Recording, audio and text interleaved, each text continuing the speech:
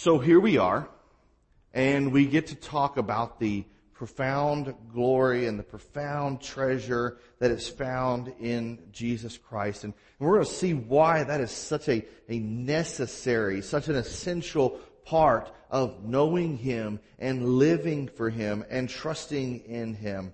And we're looking at these letters of 1st and 2nd Corinthians for this purpose, that we would not fall into this easy, hazy, easily distracted slumber that is just a lullaby, that is not very active. That yes, there is rest and there is peace with God when we trust in Him.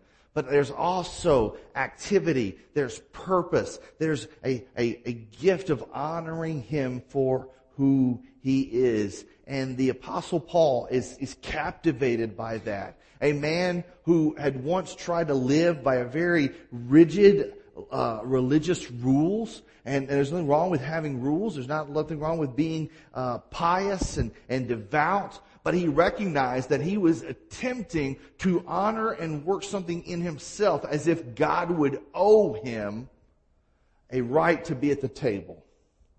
And yet, in that, he saw this Jesus as someone that came against that said that God is holy in all that He is, but there is nothing that you could do that could ever earn your right to stand before Him. And that what He was willing to do as God came to the earth as man, that He was willing to pay our price that we might all draw near, not just a select group of people.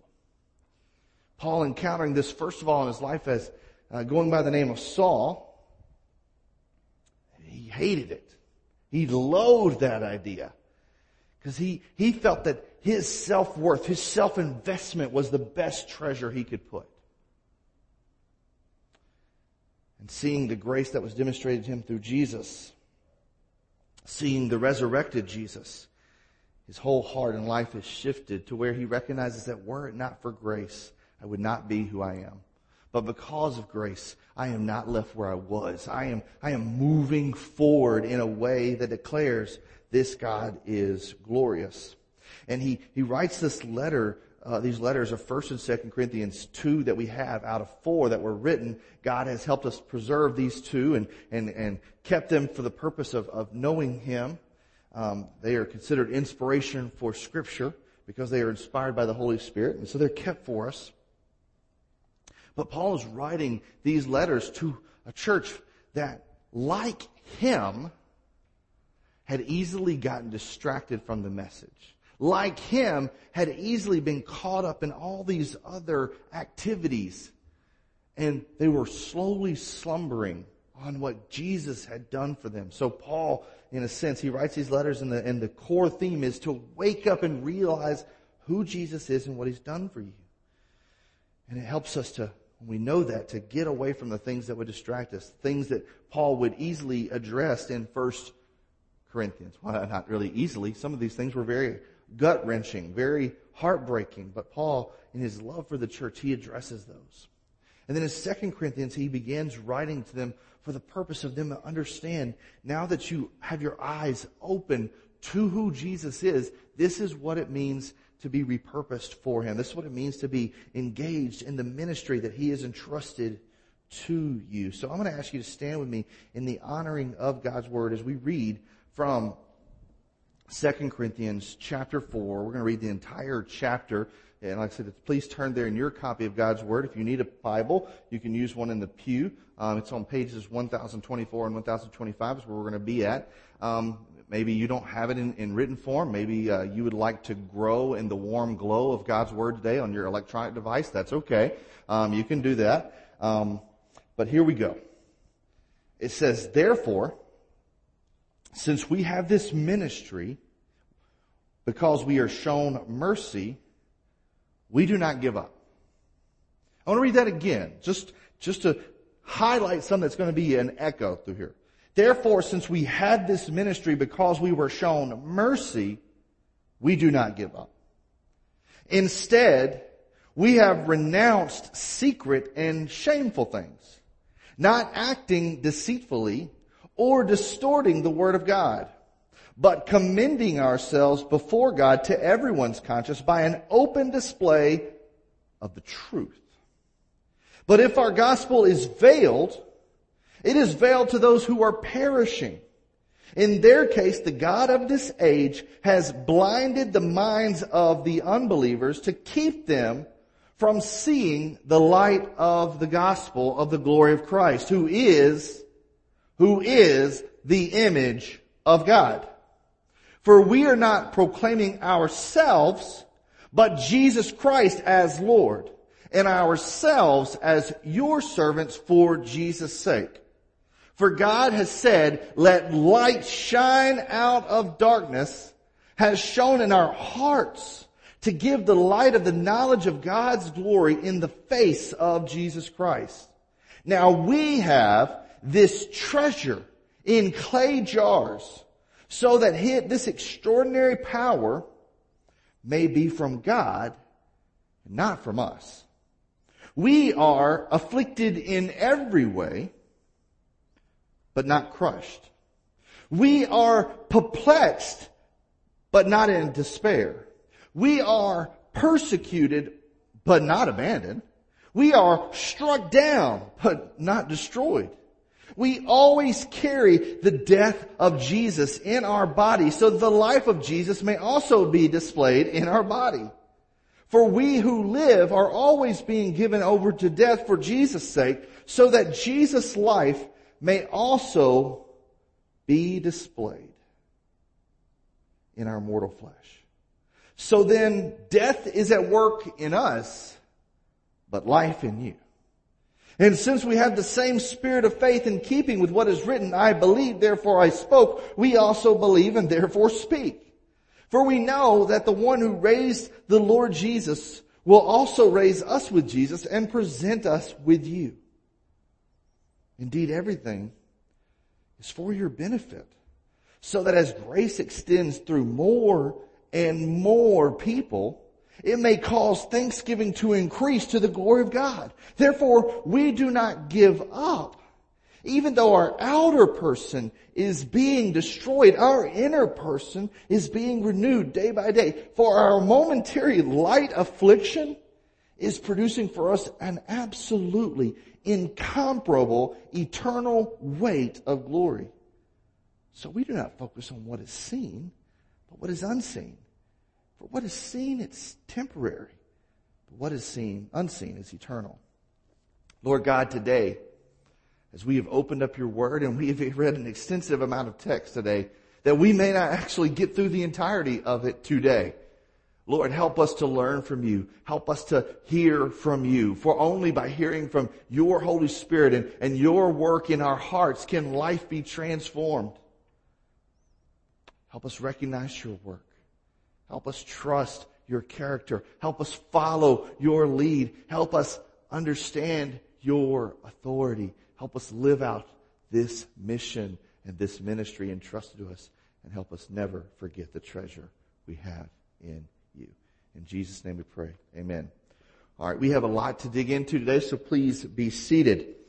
And we will see where we get. So Paul has been moving in this letter, and I love reading from the Apostle Paul. The work of the Holy Spirit in his life not only gave us some theologically rich, incredible communication to us, but it's also very poetic at times.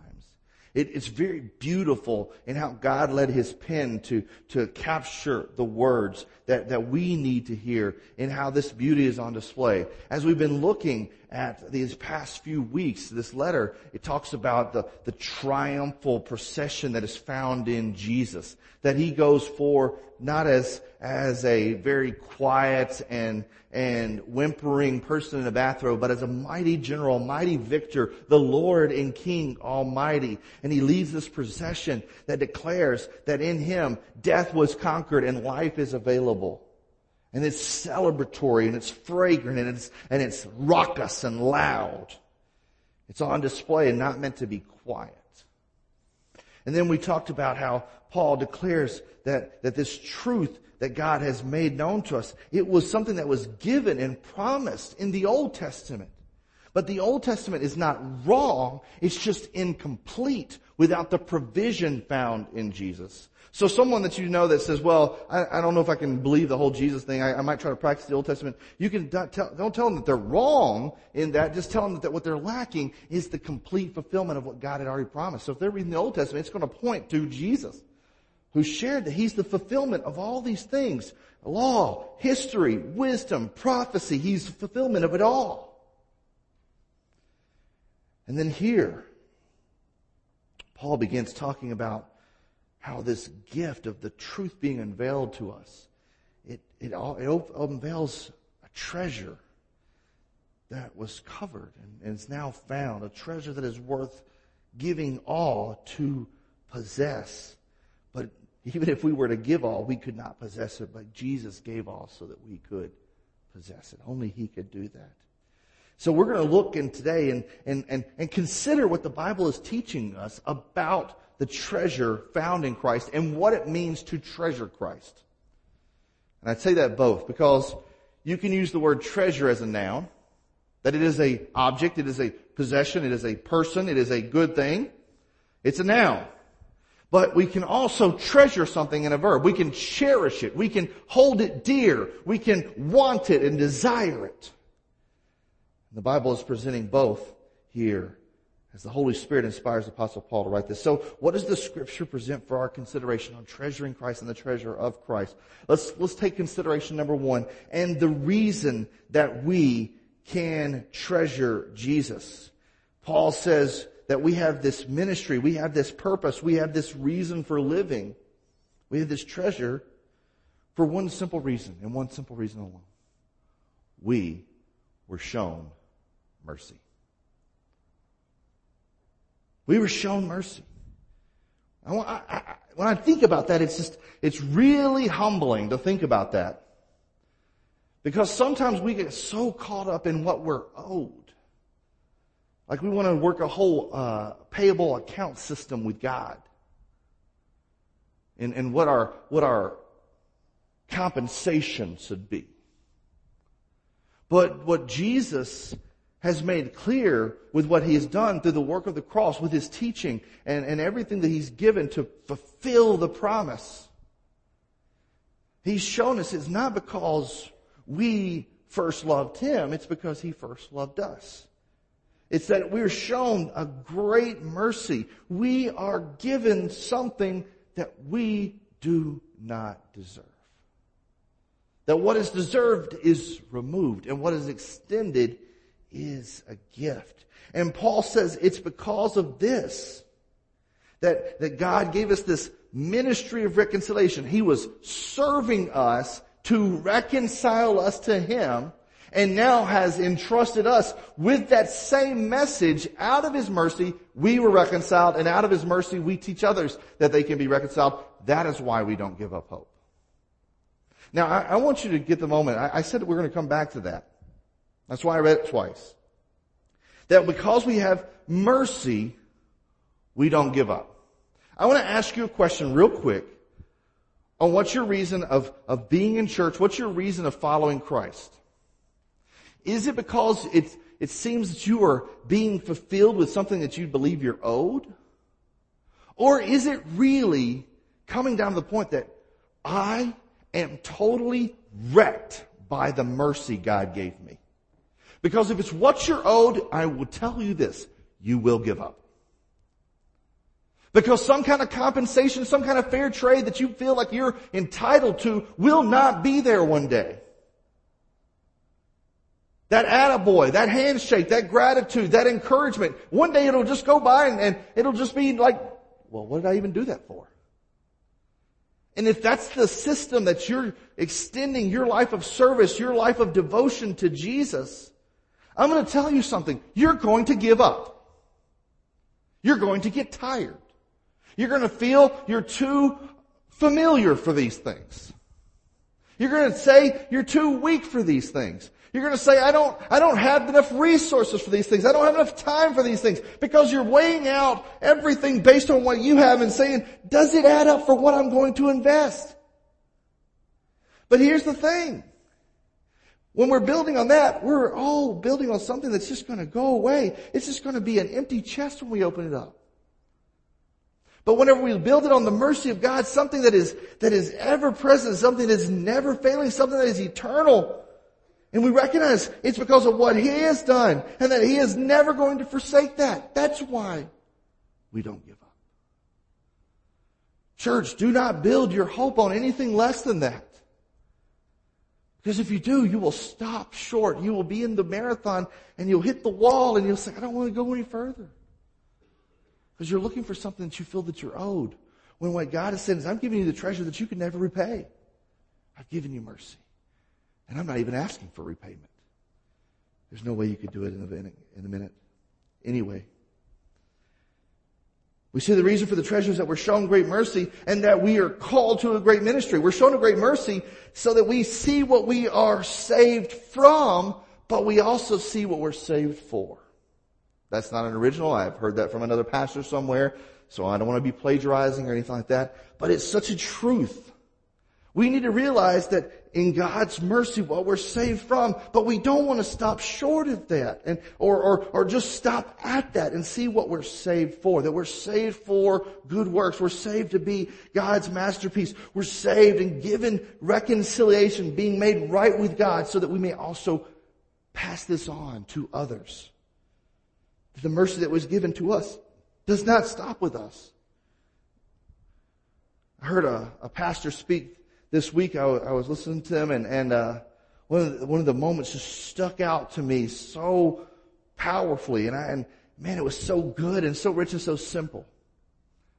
That the gospel only came to you because it was going to someone else. The gospel only came to you because it was going to someone. It came to you so that you would know it, but so that it would also go to someone else, so that it would go to someone else. I'm thankful for that. I'm thankful that in 2,000 years of history since Jesus walked this earth and to where we are in the modern day, that there have been people that the gospel came to them as it was going to someone else, and it got to a little boy, 11 years old, in New Albany, Mississippi, and then it finally clicked. A boy that had been in church pretty much from the time that he was born. And several people had to pass it on.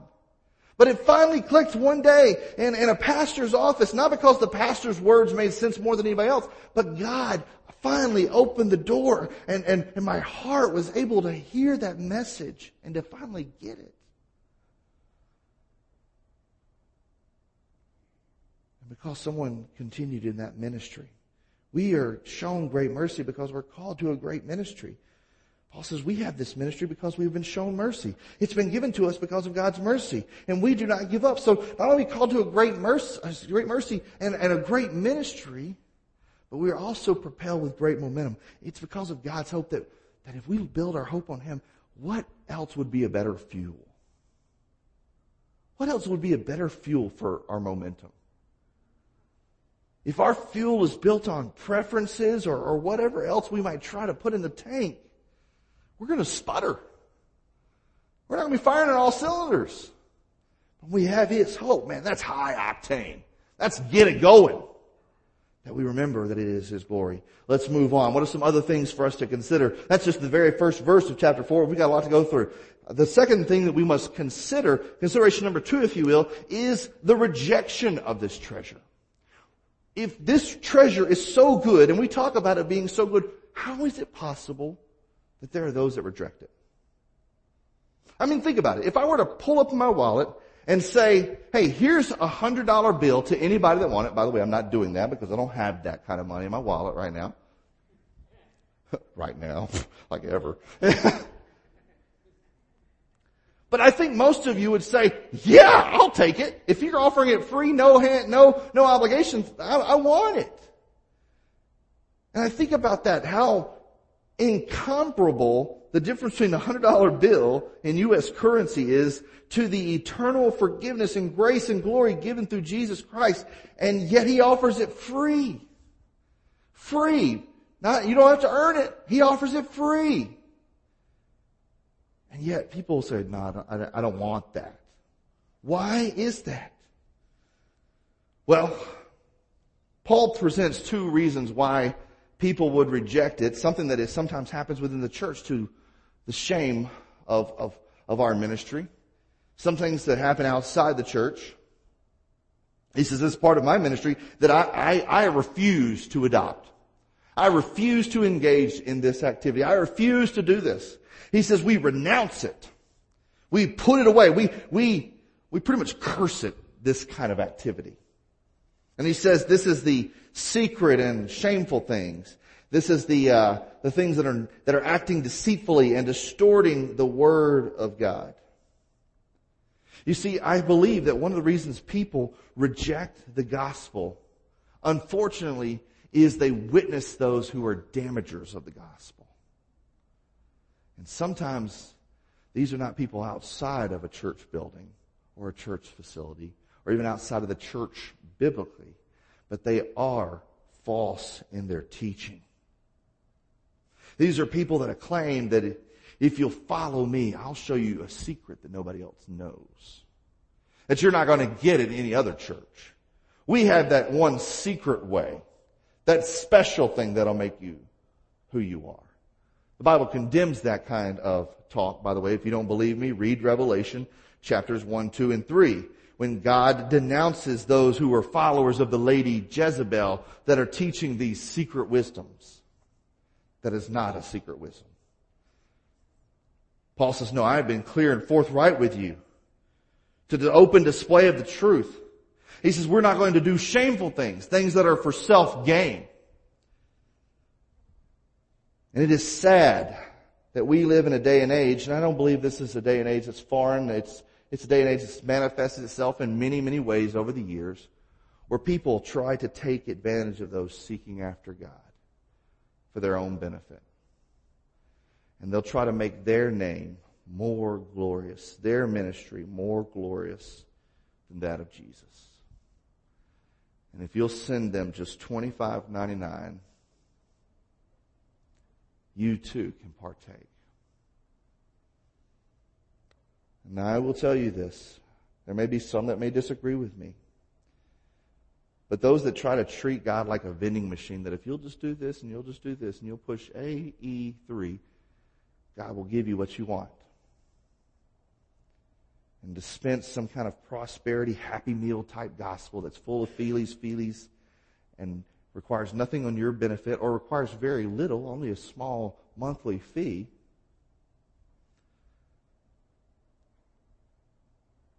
That is a gospel. That is not the gospel.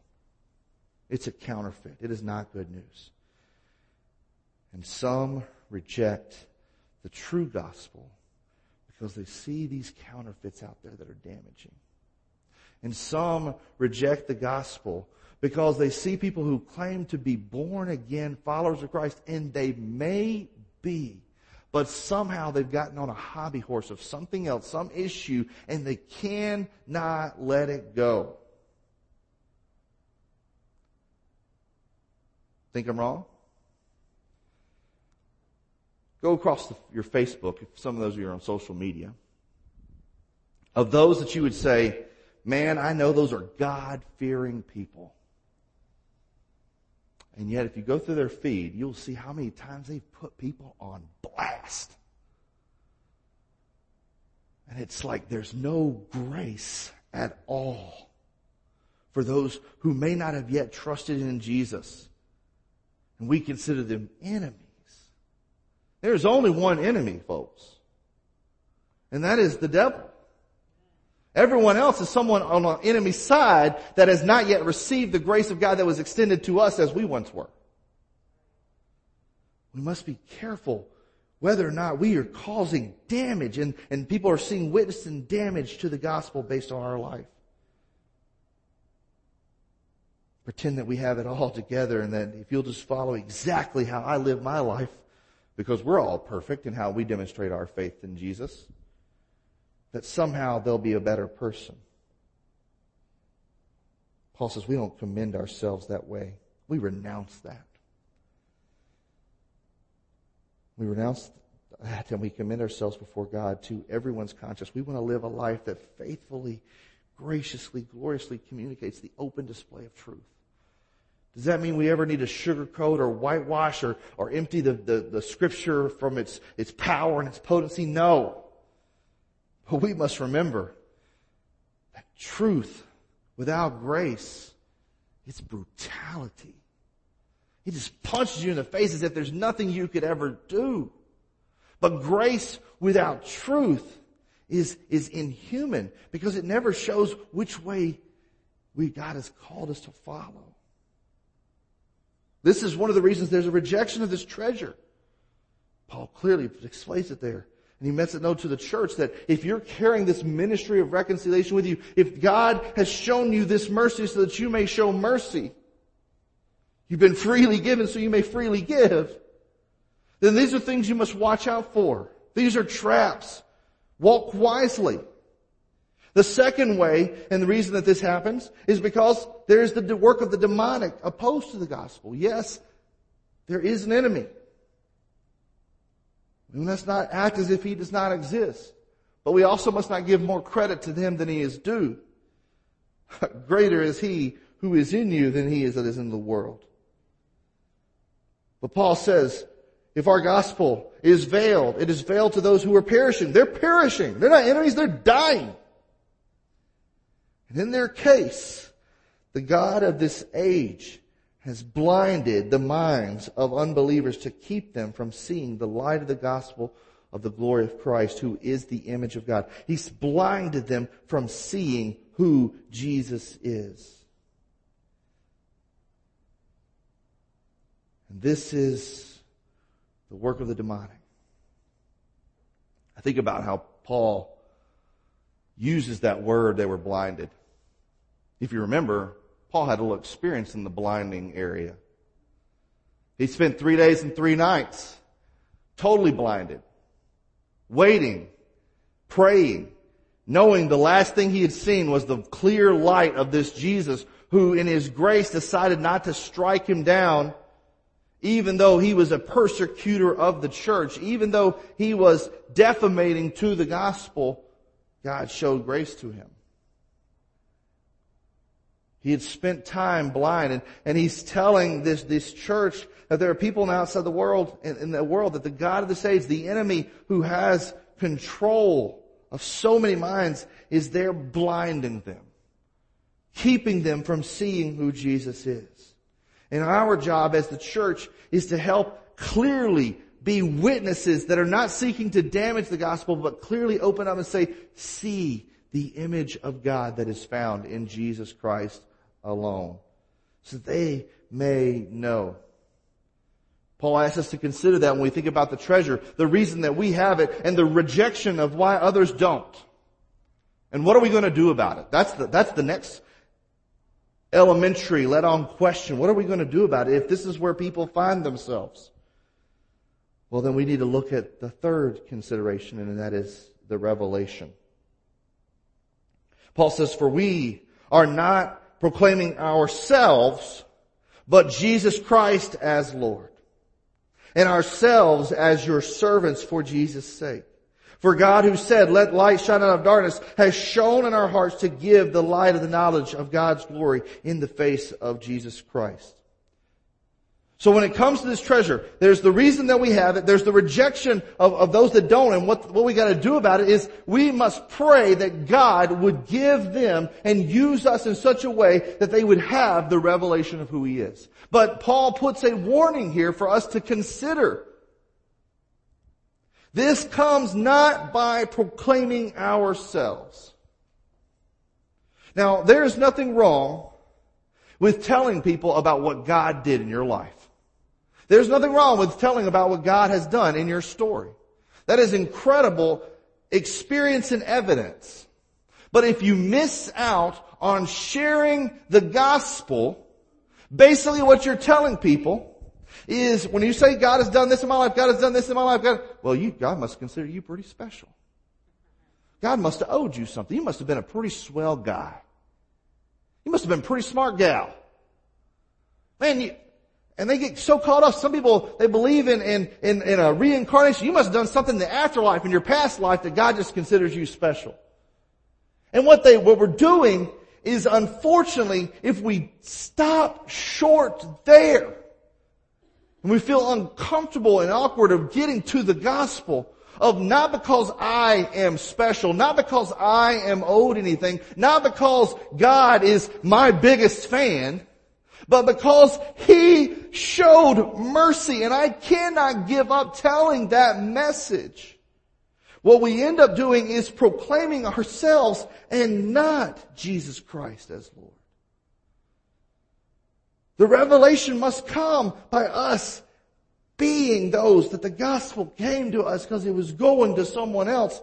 And we must be saying, God has done this work not because I'm anyone special, not because I'm anyone owed, not because I did some great work or I'm called to some great purpose and God has to do this to get me on His level. No, it's because Jesus showed mercy to me, and I don't want to proclaim to myself. I will tell you what God has done in my life. Paul did that. He shared about his testimony. He shared about the account on the road. He shared about these things, but it was always going and never stopping short of getting to Jesus Christ as Lord. And He did that because of where He placed Himself. Ourselves as your servants for Jesus' sake. See, when we put ourselves in the place of a servant, I may physically be getting on our knees. We're looking and we're being those ambassadors and saying, I want your goodwill. And Jesus has put me in a place to help you get to that place where you see who He is. That's my role. For Jesus' sake and for your goodwill. I want you to see this. I'm willing to get down on that level, to be a servant. And this is not just for those who are called to some vocation. Every single believer has been called to be a witness and to be carriers of this ministry of reconciliation. None of us are without excuse. And we must pray for that kind of revelation, that God would use us in such a way to clearly communicate who He is. Not just what He has done in our life, so that people look and think, well, they must be special and I'm not. But to show that God showed us mercy, and then to demonstrate who He is. Why? Because faith comes by hearing, and hearing by the word of Christ. Paul tells us this. But how can they hear unless someone speaks it to them? And how can someone speak it to them unless they are sent? And how can someone be sent unless they go?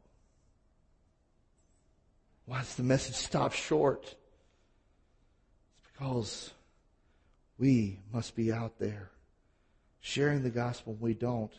The proclamation of Jesus is not there. Think about it this way.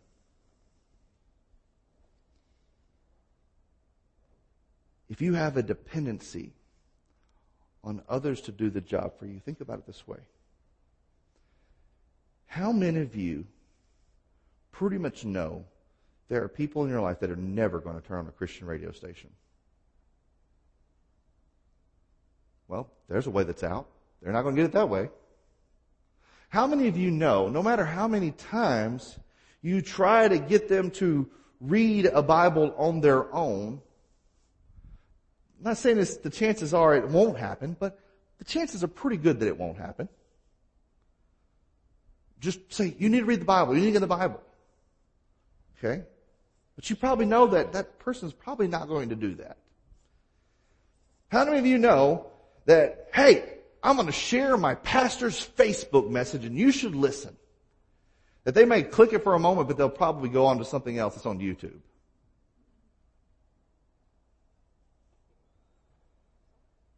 Here's the problem with that.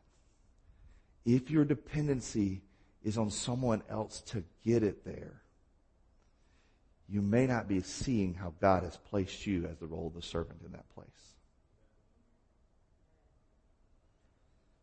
Want somebody to hear the message? Take and open the scripture with them. Don't just invite them to church, bring them. Because I know what the inviting goes. Oh, hey, I want you to come to my church. Oh, cool. What day are you going to be there? Oh, I don't know what day I'm going to be there. So we'll figure it out. Sorry, I just stepped on my own toes a little bit there. I've been there. I've been that person. I have. The gospel comes by proclamation of himself and asking God to shine the light that he is able to shine in the darkness. The very light that was shown in our hearts. The only way we could ever know the knowledge of God's glory in the face of Jesus Christ. These are things to consider when it comes to this treasure. You don't have it because you earned it. It was God's mercy. And that's enough for us to never give up because we realize that that's something that will never disappoint if we actually build our hope on it. We realize that we could be those people that are rejecting. If we had tuned our ears to listen to the ones that are damaging the gospel or refuse to listen and have our eyes blinded by the demonic, we could have been those people who had not had the treasure because someone was trying to tell us about a whole testimony, but they forgot the gospel. But God showed mercy to us and revealed to himself. And all of a sudden what was once dark, what was once empty was filled with the light of him.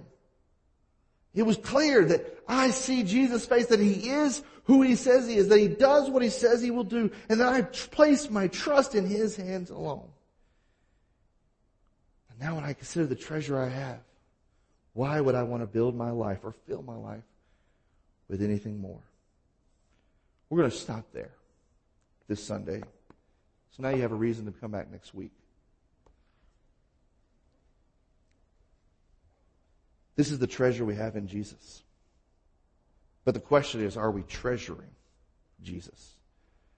Do we consider him just a noun? Oh, he's something I have. Or is he something we have and a part of who we are and what we do? That out of what he has done for us, about who he is as the treasure, we now have this activity of treasuring and cherishing him. We're going to look further what that means next week. But as we move forward to this time, we're going to pray and have a time of invitation. Lord God, I pray that in this moment, as we think upon who you are and your incredible grace that was given to us as unworthy as we are, I thank you that your love is that rich. I'm thankful that we don't have to grovel around as worms, but you invite us to be your adopted children, enveloped with grace, lavished with love, fully gifted with your kindness, fully provided for that good work you have called us to, fully equipped as we grow in the knowledge of you. Thank you that is the richness of grace, the treasure we have when we place our trust in you, the Lord Jesus Christ. So God, help us to not only consider that, consider who you are, but God, help us apply it to our life. In every facet, in every place, God, help us to trust you, to let you have your way with all of it. I don't know what people in this room may be celebrating or struggling with. But God, whatever it is we have in our life in our hands, let us place it in yours as the one we treasure. In Jesus' name, amen.